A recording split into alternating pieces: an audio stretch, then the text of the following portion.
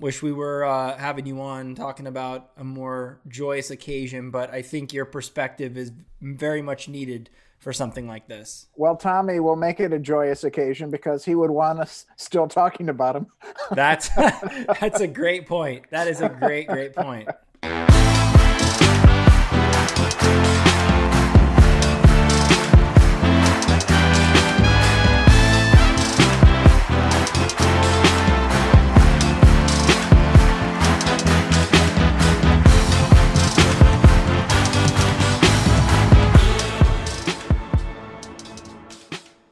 When you think about the history of the Dodgers franchise, three people immediately come to mind: Jackie Robinson, Vin Scully, and Tommy Lasorda.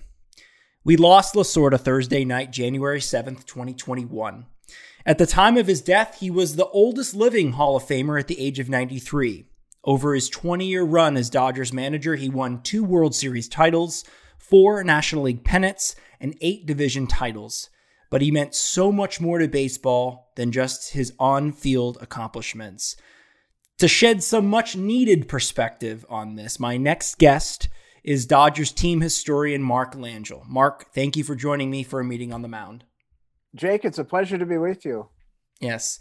And as you said before we started recording, Tommy would want us to continue to talk about him. And so this is not so much a somber podcast as it is a celebration of his life and accomplishments. Absolutely. I think when I got the first call that Tommy had passed, there was about maybe 10 or 15 minutes of, oh my gosh, this indestructible, this larger than life person actually passed. But as the day went on and the stories went on and the memories and just to be able to see on social media how many public people pass, and everybody has a Tommy story. It's not something from what they watched on TV. I met Tommy here. I met Tommy there. It didn't matter. And that was the beauty. Everybody felt that they had had a chance to meet Tommy in his 93 years. And everybody just wanted to compare notes as far as, here's when I met Tommy. Here's when I met Tommy. And it was just really a celebration the whole day of just a truly incredible life. I don't have the numbers on this, but I'm pretty sure that 90% of those meetings that people ran into Tommy was at a restaurant. Is that correct? I would think so. It has to be. And the other thing too, he worked that ballpark. You know, when you consider that he stopped managing in 1996, just think of the podium. Once he got that job in 1976, he never let it go. He managed for 20 years, but for the rest of his life, he was a manager. And the beauty about Tommy, once he got that Olympic gold medal, he pivoted because it wasn't just Dodgers. Right. It was something that he did for his country, but also he would take the lessons from the baseball field and apply it to life. And so that way, if it was a softball player, if it was a business person, if it was a school teacher, if it was a little kid on the playground, he could motivate. It wasn't just, here's how to play baseball. It was, here's how to believe in yourself. Here's how to really reach for the stars, and don't let your apprehensions pull you back, because this is a number 3 pitcher on the Norristown High School baseball team, and that's great, but they only use 2 pitchers, and somehow the guy that never played in high school ended up in the major leagues, and he never looked back. I think that's one of the great things about the game of baseball, and why, if you love baseball, you tend to also love life, because you go through so many hardships in life as you do in baseball. And for Tommy and his playing career, the fact that he wasn't a successful player, a successful pitcher, didn't deter his love for baseball or the Dodgers. You're exactly right. When he signs in 1945 with the Phillies, I don't think he's aware it's a minor league contract. He probably thought he was going straight to the Phillies. And then just imagine he's drafted by the Brooklyn Dodgers in 1948. He gets to Vero Beach, and there's 600 other minor league players, and he's the lowest of the low, and he's not really that touted, but somebody must have said, hey, left-handed pitcher with heart, and just somehow he makes the jump from single A to triple A, and it was kind of like he hit the ceiling at triple A. He was always trying, but that was the key. He made it to the majors, even though an 0-4 record. Hey, that's still an accomplishment for anybody to make the majors. And you look at Tommy playing on that 1955 World Championship team. That's how good he was. The very fact, the 125 wins at AAA Montreal, he was a great athlete. It just didn't translate to the major leagues. But that's the amazing thing. He just wouldn't take no for an answer. And he was always pushing. Whatever he didn't want to be content. What do you think it was, Mark, about the Dodgers that he fell in love with? It's an incredible story because he obviously didn't have an illustrious career like we just mentioned, but he wanted to remain with the Dodgers in any capacity, whether it was a scout, front office, but he knew eventually he wanted to be the manager of the Dodgers. But what was it about this franchise that really kind of drew him in? Well, look how famous the franchise is. You have a bi-coastal history. They've been around since 1890. And not only Jackie Robinson, but you had the Boys of Summer. You had all the other famous events at Dodger Stadium. But Tommy grew up on the East Coast, and so he was actually a Yankees fan. And he would dream about Yankee Stadium. But I think he realized with the enormity of the Dodger organization and the popularity and people like Walter O'Malley and Vin Scully and Duke Snider and Sandy Koufax and Don Drysdale, that's royalty right there. And so Tommy is biding his time. As a scout, he doesn't want to be a scout, but he decides he's going to be a competitive scout. And this is before the days of the draft. So anybody could sign anybody. It was like the wild, wild west. And Tommy would take, the power of persuasion and go into people's homes and convince them to sign. Then as a minor league manager, he doesn't want to manage and they convince him. They say, you can do it. So the competitive nature kicks in. All along the way, he adapts. And I think that's the key. And then he has to bide his time under Alston because I don't think he really felt that Alston liked him. And it may not have been a personality, but because Alston didn't play Lasorda with the 54 and 55 team, he takes that personally. He's still mad at his high school coach for not playing him. So I don't think it was Lasorda. I don't think it was Alston, the person that he didn't like. It was just Alston, the manager, that he didn't like because you never played me. Everything like that. But he bides his time under Alston, and then all bets are off. Just imagine 1977. Just Roz Wyman, the local city council woman who brought the team here in the late 1950s, said the people two most responsible or associated with the Dodger franchise, Vin Scully and Tommy Lasorda. And if you think about it, Vinny had a 20-year head start, 1958 through 1976. But I would bet at least by 77, maybe the middle of 78, they're neck and neck. Because what does Tommy do? Normally, you take the managerial post, you say you hope you do well. Not Tommy. He announces it's the end of the Cincinnati Reds dynasty. Yep. Even though they had won the World Series in 75 and 76, he announces that he physically, he bleeds Dodger blue. So right off the bat, you've already got the hyperbole. But then, oh, by the way, Frank Sinatra sings the national anthem on opening day, and suddenly it's on. And, with all the bluster and everything like that, people forget when he got to the World Series his first 2 years, he's the first National League manager since Gabby Street of the 1930 and 31 St. Louis Cardinals to do that. So, yeah, there's a lot of smoke and mirrors, but what he did hadn't been done in a very, very long time. He also did something that I thought was just so courageous after the first playoff game in 1977, because back then there's no division series. It's just league championship series, best of five. They lose that first game against Philadelphia at home. Suddenly there's pressure. This dream season, the 30 home run quartet, it could go down the tubes. They need a motivational speaker. Tommy has the guts to bring in comedian Don Rickles to rip the team for 20 minutes before this playoff game. Now, that takes a lot of guts. He's not doing that for the cameras. He's doing it strategically because he thinks the team's uptight. So that's the thing. There was always a method to his madness. Yes, he could be very colorful and very sociable in front of the cameras, but he was crazy like a fox when it came to motivating his players. I honestly don't think he needed Don Rickles. I think he could have done that himself. But you mentioned Vince Scully, you said had a 20-year head start in terms of integrating himself in the legends of Dodgers baseball. And I think that he is the last living bigger than God himself type of legend, where you look at some of those folks like Tommy Lasorda. I put my grandfather in that same echelon of people that you never really consider or think about that they're going to die someday. You think that person could live forever. But I think what Tommy Lasorda did for the Dodgers, Vin Scully could never do, which is win World Series titles. And that to me is something as a fan you gravitate towards, because while Vinny is great, he can only tell you what's going on the field. He can't play, he can't manage on the field. And when you bring those championships to LA and the one that happened in Brooklyn, that's when you really endear yourself to the fan base. And you mentioned Walter Alston. I want to talk a little bit about that, because when you take a look at all of the World Series titles that the Dodgers have won, 7 of them, 6 of those were led by 2 managers, Walter Alston and Tommy Lasorda.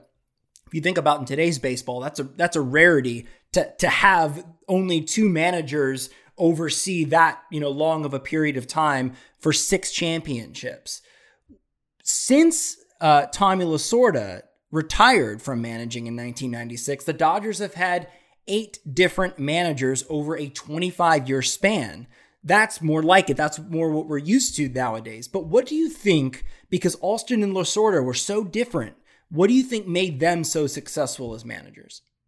I think if you look at that longevity, and it's a great point that you make, Jake, from Walter Alston to Tommy Lasorda, that spans 1954 to 1996. Right. And that is something like 210 managerial changes. And I think when you look at it, the O'Malley ownership really caused that to happen, because Chuck Dressen, who had won pennants in 1952 and 53, takes advice from his wife after the 53 season and says, "Hey, you got to get a multi-year deal. You're big time. you can't do a 1-year deal." So he passes that information along to Mr. O'Malley, and Walter's like, basically, "Well, we're going to miss you." And he plucks Alston, and basically it's setting the tone, because O'Malley has just taken over after the 1950 season, so he knew that Casey Stengel, Burley Grimes, a couple of those other managers that had multi-year deals and were fired in the middle of a multi-year deal. And he decides Alston's going to go, it'll be the policy 1 year, 1 year, 1 year. That's fine with Alston. He does that through 76. The other key thing about Alston, there was an article about 1969 in Baseball Digest, and Walter O'Malley was asked about Walter Alston, and he says, "He doesn't irritate me. Do you understand how important that is?" And so that was a good relationship. But don't forget, Walter O'Malley from 1950 through 1970, and then he's chairman of the board through 79 at the time of his passing. He's basically running baseball. Free agency doesn't occur until 76. He's dominating the TV committee and everything like that. So he's a big, big force. You don't need Alston to make a lot of noise, because behind the scenes, you've got Walter O'Malley not only orchestrating or helping to legislate Major League Baseball, but he moves the team to the West Coast and coordinates that with the Giants, and also builds Dodger Stadium. Now look at the personality of Peter O'Malley. Very thoughtful, very quiet. And so that's opposite, right? So you don't necessarily need another Alston to go with a quiet, you don't need a quiet manager to succeed a quiet manager. Obviously, Tommy fit the bill as far as not being a quiet manager.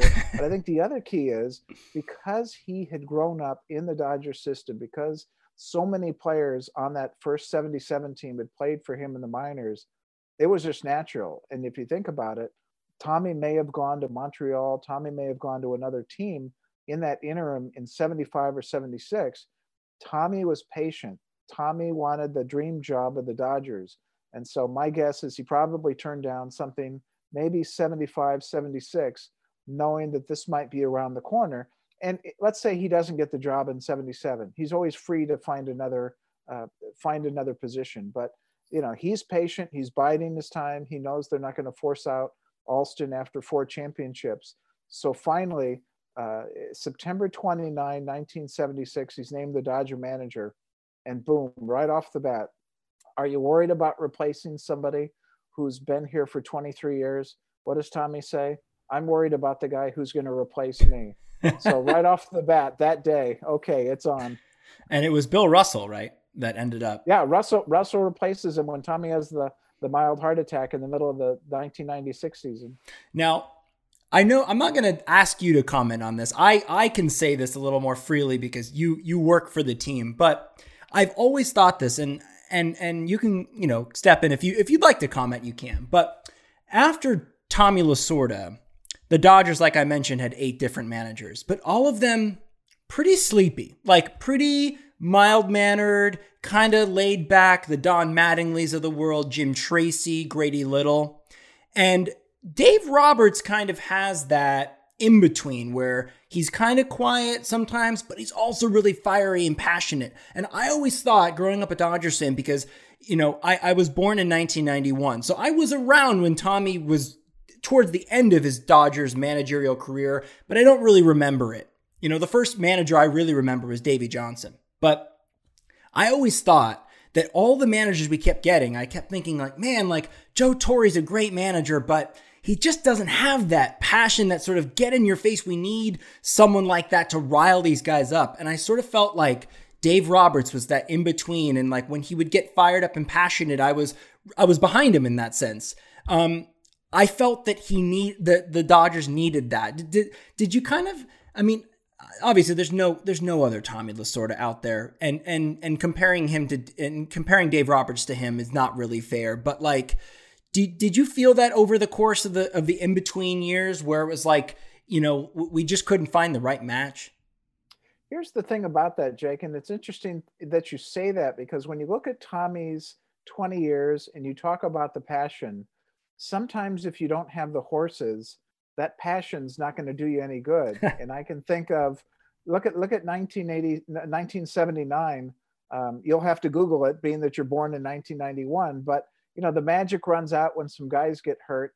But the key is, look at 1992. You're 1 year old, and the team, Tommy Lasorda, Mr. Passion, Mr. I love everything and fire and brimstone, the team loses 99 games and finishes in last place for the first time since 1905. Same manager. And so I really think sometimes it's the horses. And the other thing too, when you look at some of the other managers too, it takes a village in terms of an organization, Yep. a general manager, and everything like that. So you never know behind the scenes as far as who's pushing what button, who's got the support of who. And, you can yell all you want. It makes a lot of it, you're a very smart manager if you can put Clayton Kershaw on the mound, or you can have Gagne come on out of the bullpen, at certain times. You can look at the glory days, and you look at Walter Alston. What a great manager! Four championships and everything like that. And you can say, okay, well, they win the pennant in 63 and they win the World Series. They win the pennant and win the World Series in 65 and go back to the Fall Classic in 66. 67 and 68, it's like, 7th and 8th place, they fall off the map. What happened? Koufax retired. Tommy Davis gets traded. Maury Wills gets traded. And so I think everything goes in cycles. And at that point, they're not getting rid of Alston. They're keeping Alston. And by 73, they're rebuilding, and they're not necessarily making short-term trades. Campanis is starting to trade for pitching from other organizations. They get Andy Messersmith from the Angels. They get Tommy John from the White Sox. They get Bert Hooton from the Cubs. Suddenly they're contenders again. And so it's the same manager in 74 when they win. And it's kind of like Sparky Anderson. You win the championship in 75 and 76. Lasorda comes along, wins the 2 pennants. And then suddenly Mr. Sparky, Mr. Hall of Fame manager, gets canned by the Reds after 79. He actually managed the Major League All-Star team in 79. And when he got back, they said, hey, great job. By the way, you're fired. Yeah, I see your point in, if you don't have the players on the team, it's hard to win with just passion. But you also look like a year at 1988 where they weren't supposed to win. The Mets were supposed to trounce them, and the Oakland A's were supposed to, murder these guys. And they end up, getting through. And I think it took a manager like Tommy Lasorda. It also took a player like Kirk Gibson. And the one parallel that I draw between 88 and 2020 is you had Kirk Gibson coming into the locker room in spring training and being like, and seeing all these guys goofing around and saying like, guys, like, let's get it together. That, stop horsing around. We gotta focus, and we gotta play to win. Like, we're not playing to have fun. And similarly in 2020, you got a guy like Mookie Betts come into the locker room. Now, I don't think that they were horsing around, but he essentially came in there and said, let's play every single day like it's the 7th game of the World Series. And you have to have that attitude, I think, in order to win. And I think that was one of the big reasons why they were able to get over that 32-year drought in 2020. I want to talk to you about something because you mentioned in this article that you wrote for Dodgers Insider that you were Tommy's interim personal assistant and driver in 2007. That must have been crazy. And just kind of tell me how did that come about and what was that like? Well, just imagine I'm at home in South Pasadena thinking that I'm not going to be in spring training for a few weeks because normally I would just go down and interview players and write it up for publications. And I get a phone call about maybe 6 o'clock at night, and it sounds like a James Bond movie. Can you be in Florida tomorrow? And you're the only person that can do this. And basically, Tommy's assistant had taken a leave of absence. And so Tommy's going to go to spring training, and Tommy always has an assistant with him. And so I was going to be that person. And Colin Gunderson, the very talented assistant who later wrote a book about his experiences with Tommy, I'd recommend for any Dodger fan. He looked like he was always on a giant hamster wheel going 26 hours a day. And so I knew what that would be. And so I said, look, I'll do it on one condition, that I'm not doing anything for publicity, because if you're going to be working with Tommy, it's got to be 24/7. And I tell people it was the most amazing 28 days, 14 hours, and 37 seconds of my life, because I got such an appreciation for somebody that I thought I knew, because I'd first gotten Tommy's autograph. He's a third base coach.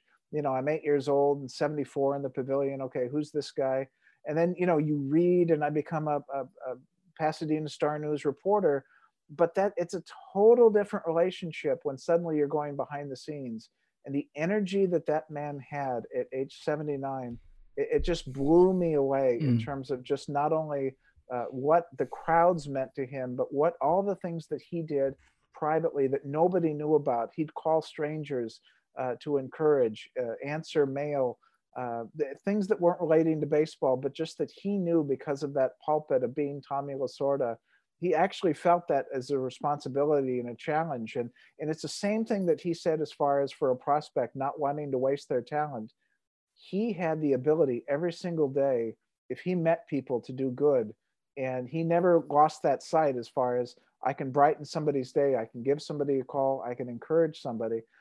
And it was amazing just to see behind the scenes what it was like. And I got to tell you, the breakthrough for me, I realized I was going to have 9 meals a day, because this is absolutely true, because at Dodger Town, breakfast 7 to 10. So Tommy'd get there at 7. His table was right by the front of the line. So he'd pull people out and say, hey, come on, sit down. And, it was amazing to see. But one time we're sitting there and he says, gosh, I'm trying to think of this one guy that I helped through the window and beat curfew. I can't think of him. And I said, well, who do you think give me a clue. You wouldn't know. You wouldn't know. He played in the minor leagues. And I said, well, try me. And he said, well, he coached at West Point. No good. He played football at Duke. He was a punter. Nothing. Then he said the magic words. He played in the Rose Bowl. And because of my background as a Pasadena Star-News reporter, I knew my Rose Bowl history, knew Duke had only been in the Rose Bowl once in 1939, very famous game in which they have a 3-0 lead and SC comes back in the final minute. And the only player I knew, I thought, was the punter that put SC in bad field position all day. And I said, are you talking about Eric Tipton? And he stared at me and he's like, how the hell would you know that? How? And then he went from that to suddenly, he knows everything. He knows everything. And this is before Google. And so suddenly, Tommy'd be showing me old photos. Who's this? Who's that? he knows Eric Tipton. And everybody else is going, who the hell's Eric Tipton? But I'm glad his new assistant is making him happy. Well, you just confirmed why I brought you on the podcast, Mark. You are a walking encyclopedia when it comes to pretty much anything, but specifically with the Dodgers. That's a great story. I'm wondering, are there any other stories that maybe people haven't heard of or heard about Tommy Lasorda that you like to share, or that you remember personally that you'd want to share with us? I think the thing that comes to mind, and I made this the lead, I wrote a tribute to him. He gave my nephew, my 7-year-old nephew, a facts of life speech in his office. And everybody's always, wow, a facts of life speech to a 7-year-old. And he says, Michael, you look like a fine young man.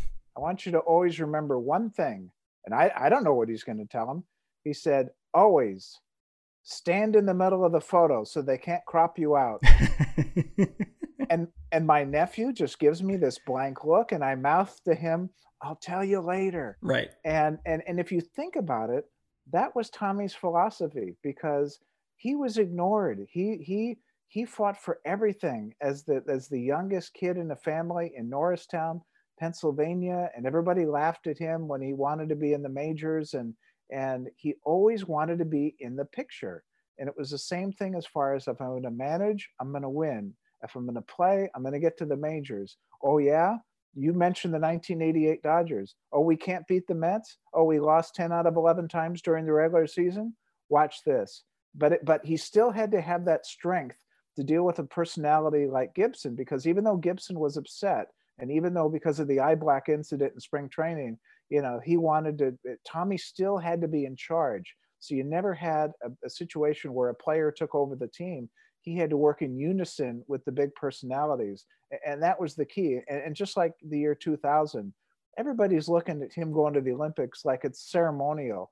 Oh, isn't this nice? 4 years after he retired, Tommy gets to babysit the team. And isn't that nice? There's no way they'll win because Cuba always wins. And Tommy doesn't even know these players. And except for Pat Borders, they're a bunch of minor leaguers. So right. They don't have a chance. And what happens? He comes back like MacArthur, in terms of just, nobody said he could do it. And the great thing about that, it wasn't just the gold medal victory, but it was how he did it.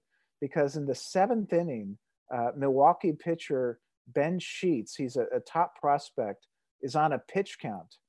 And so he's supposed to yank Ben Sheets around the 7th inning. And Bob Watson of the major leagues is yelling at Tommy from the stands, hey, Tommy, he's trying to give notes and everything. Tommy doesn't turn around. He just yells, I can't hear you, Bo. I can't hear you. And 20 minutes later, the United States has the gold medal. And so that's the beauty. In the moment, it's like, you know what? We're going all the way with Ben Sheets, and there's no way we're doing a pitch count. We're not, there's no committee. I'm in charge. You can't get me. And look at the results. Yeah, you have to have that mentality in order to win. I mean, it reminds me so much of the mentality of Michael Jordan or Kobe Bryant, where as soon as you start to doubt them, or as soon as, someone comes and criticizes you or taunts them, it's like that's the fuel that they need to overcome. So when you tell Tommy Lasorda that you're not supposed to beat the Mets, you're not supposed to beat the A's, you got Bob Costas, in the pregame in 1988, basically bashing the team and saying, these guys, this lineup shouldn't be on the field. They didn't have Kirk Gibson in the lineup, and like they have no business being there. And he uses that as motivation to win. And it must make the winning so much sweeter. It's not just the winning, it's everything else. Nobody else can park their car in front of a hotel. Like some Elvis movie in the 1960s. Normally you got to valet it. He'll plop it right in front of the hotel. And the valets are like, hi, Tommy. Hi, Tommy. That was the type of thing in all walks of life he would love. One of his favorite things was whether it was going international or going to the White House, everybody else had to show ID, had to, just prove who they were, this and that. Tommy just sat there with his hands in his pockets. And they're going, how come you don't have to do this?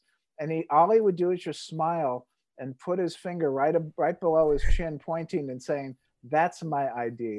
And that's what he loved. It's like when he wanted to sign a ball player from South Pasadena named Tommy Hutton, who had been offered $10,000 by the Red Sox, and his parents told Tommy the offer, and Tommy offered 8,000. Like, maybe you didn't hear. We offered you 10,000.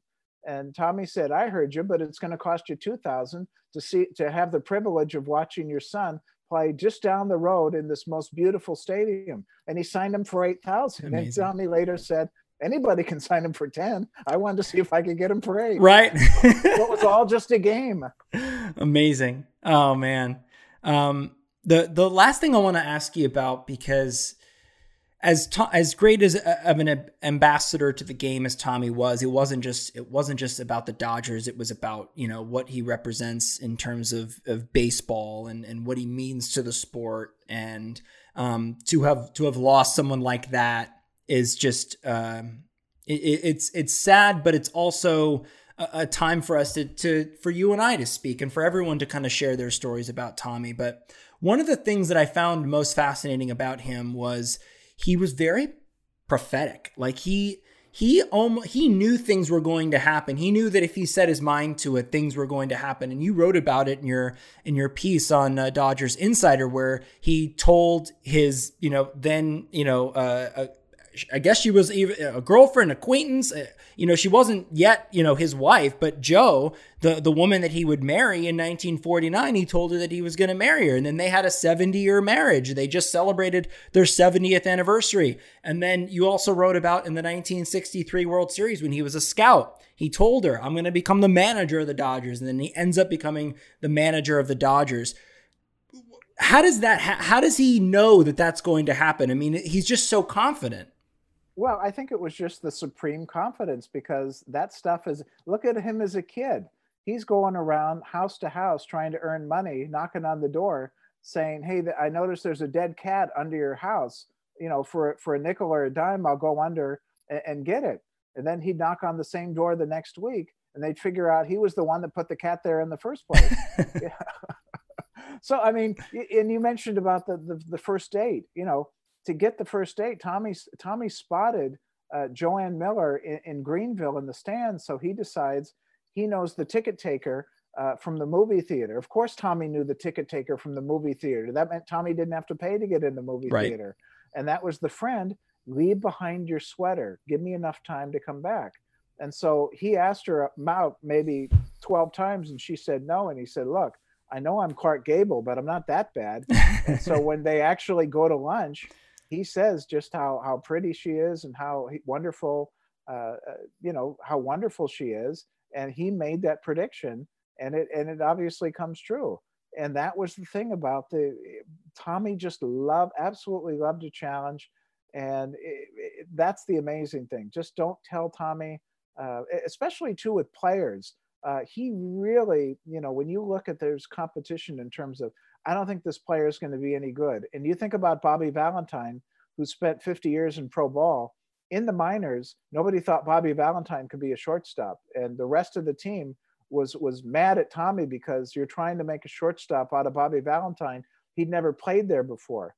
And one day before the game, Tommy held a meeting and said, everybody get a pad of paper and a pencil. And so they did. And they said, line up. Line up for what? To get Bobby Valentine's autograph, because one day he's going to be in the majors. And Valentine said he could have just crawled into a hole, but it was just showing how confident he was.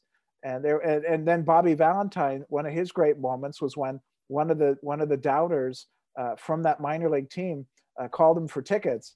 Hey, this is so-and-so. Do you remember me? And Lasorda got a big kick when Valentine said, hey, guess what? So-and-so just asked for tickets. Amazing. And they went back to those early days in the minors.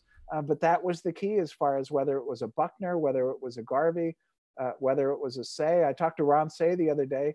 He was reminiscing, just saying how important to have somebody in your corner as a minor leaguer to believe in you. And that was really the key. It wasn't just the bluster. It was just the confidence to say, hey, yes, you can do this. And you look at Steve Garvey, Mr. Dodger and everything like that. Tommy saved Steve Garvey's Dodger career because he was going to be traded to the Philadelphia Phillies for Willie Montañez. And Tommy is telling Al Campanis, don't do it, don't do it, don't do it.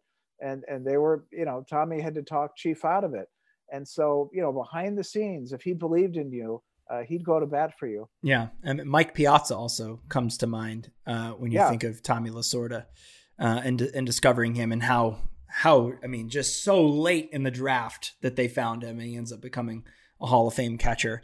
Unfortunately, that was one of the things that I never could wrap my head around as to why we weren't able to hold on to Mike Piazza. Him, Pedro Martinez, and Adrian Beltre. Those three, I'll never get over that. But I digress.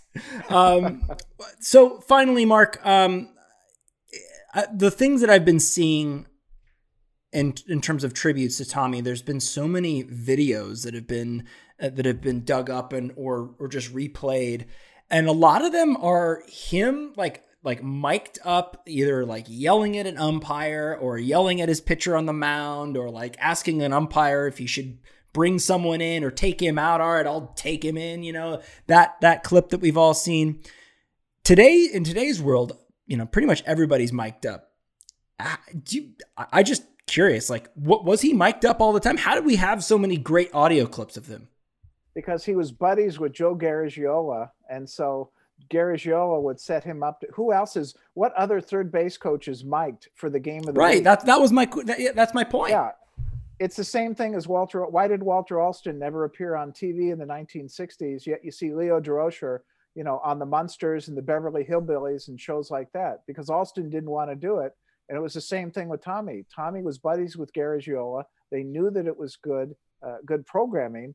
And so Tommy took advantage of that. Tommy wasn't always like that, but if he's mic'd up, he sure as heck is going to put on a good show. Definitely. Some of the most iconic clips of all time are Tommy mic'd up on the field. I think that's where I really fell in love with his passion and his style of managing and his style of coaching, and why I desired someone in the mold of him for so long, being a Dodgers fan. And so I'm so happy that the Dodgers finally won one with a manager who is passionate. He's not, he never talks badly to his players or, reams them out in the media or anything like that. But I just think that in order to have a winning mentality, you have to have that passion within you.